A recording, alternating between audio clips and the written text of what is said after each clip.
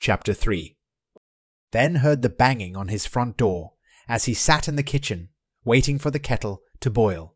He glanced at the clock and saw it was just a little after 11 p. He went to the door and looked out the peephole and saw the top of a girl's head. She appeared to be crying.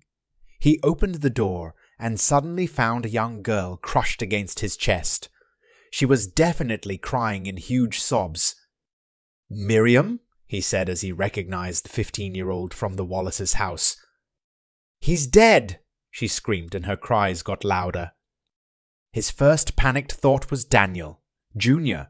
He saw Gabriella drive off earlier in the evening, so he knew Miriam was home alone, with her 12-year-old brother.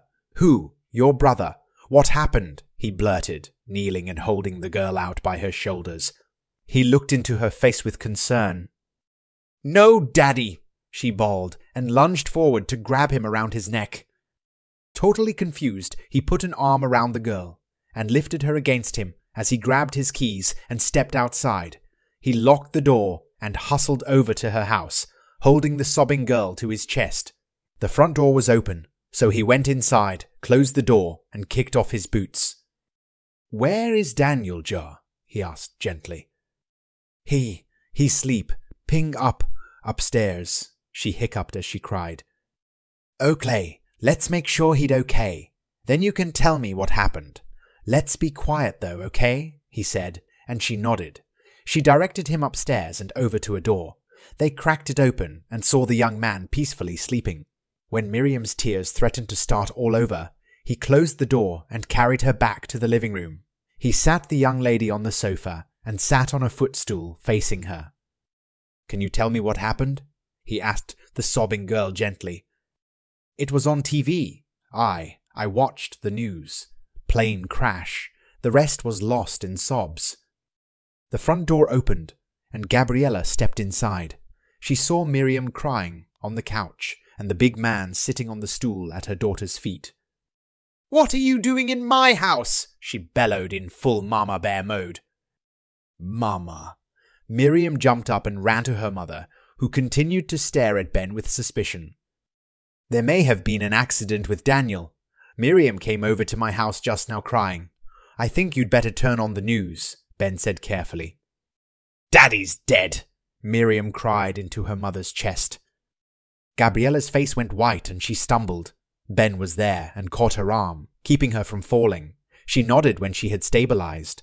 She walked towards the back of the house where the family room was. The TV was still playing, and the story was splashed in lurid colors across the huge TV screen. A charter flight crashed shortly after takeoff in the Las Vegas desert. All 20 passengers and the pilot were killed. A series of pictures scrolled past, and Gabriella and Ben both froze as they saw the faces of her husband and their neighbors on the screen, along with a number of young women. Gabriella's legs gave out, and Ben guided her to the sofa.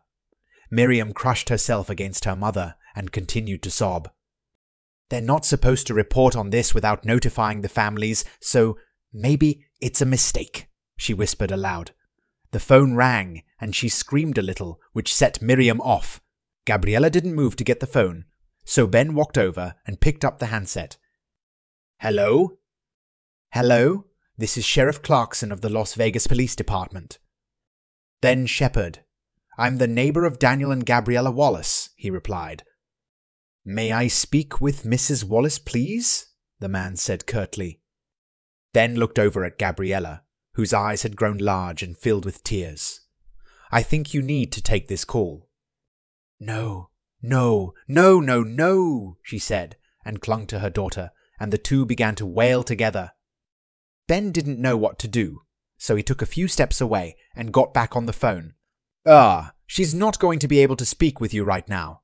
Can you tell me if this call is in regards to the news report we're seeing on TV? They're showing Daniel's face on the screen and calling him a fatal victim of a plane crash. Seems irresponsible to report this before the families are contacted." He heard cursing on the other end of the line, and the handset was muffled as the sheriff started yelling at someone. He came back on. "That was a terrible mistake on the part of the news channel. Listen, I'm only supposed to speak with family members. Is there any chance you can get her on the phone? She needs to hear this from an official source. As awful as it is, it helps in the long run, Clarkson said. Hang on, Ben said, and went back to kneel in front of the crying woman. Gabriella, you need to take the call, Ben said gently. She opened her eyes, and they immediately went back to the TV screen. Ben turned and grabbed the remote and shut it off. He turned back and handed the phone to the woman, who held it in a shaky hand. Hello. Mrs. Wallace? Yes. This is Sheriff Clarkson of the Las Vegas Police Department. I'm very sorry to tell you that your husband, Daniel Wallace, was involved in a fatal plane crash earlier this evening. His body has been identified amongst the victims. The fire is investigating the cause of the crash. I'll contact you tomorrow to give you details on when we will be releasing his body. Again, I'm terribly sorry for your loss. Gabriella handed the phone to Ben, pressed her lips to her daughter's head, and rocked the young girl. Ben walked back into the hall and listened to the handset. Hello, Mrs. Wallace? This is Ben again. She's having a quiet moment with her daughter, who was traumatized by hearing about her father's death from that fucking news program, he growled quietly, so the two women wouldn't overhear. Yes, that was a huge mistake, and we will address that as soon as we can. I need to contact the other families, the sheriff began. Many of them are from this neighborhood. I saw the faces of at least 9 people who live on my street. What? There was the sound of shuffling paper and a pause. Oh shit. Look, I'm going to call your local sheriff and ask him if he can do something to protect the families from the media. Once they catch the scent of this story, I have to warn you. It's going to be a circus, and it's going to get really ugly for the wives. What's that mean? Ben asked. I'm sorry. I can't say any more, except if you are close friends with these families, stay close. They are going to need as much support as they can get. Thank you, Mr. Shepard.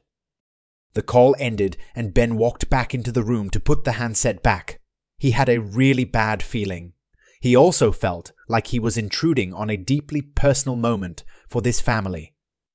He knelt down at Gabriella's feet once more. Gabriella? Are you going to be okay? She nodded shakily. All right, I'm going to head home now. If you need anything or just want to talk, please don't hesitate to call, okay? He said gently. The woman nodded and reached out a hand. He gave it a squeeze, then stood to leave. Miriam jumped up, surprising her mother, and flung her arms around him in a big hug. He gave her a little squeeze too, and she returned to her mother. Ben let himself out of the house and ensured the door was locked behind him. He walked back towards his house and spotted someone running from the Khalil house towards him. He saw it was Catherine, and she seemed to be crying. She suddenly noticed Ben standing on the sidewalk and gave out a little shriek. I'm sorry. I didn't mean to startle you, he said. No, it's okay. I wasn't watching where I was going.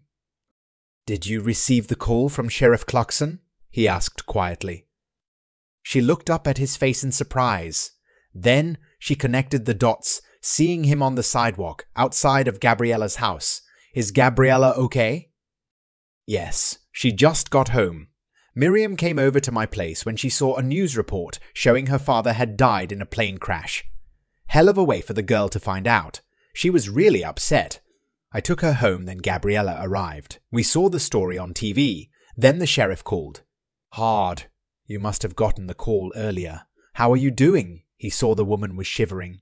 She'd come outside without a jacket, and the late October winds were biting. He tugged off his sweater and handed it to her. She pulled the thick knit sweater on gratefully and immediately felt warmer. Thank you. I think I'm still in shock. I should go talk with Gabriella. Listen, if there is anything you need, please let me know, even if you just need someone to talk to. The sheriff said the media is going to come after the families. It's going to get ugly. Well, like I said, if you need to talk, I'm here. He nodded his head to her and made his way back to his house. She stared after him for a few seconds, relishing the warmth from his sweater, then continued on to Gabriella's house.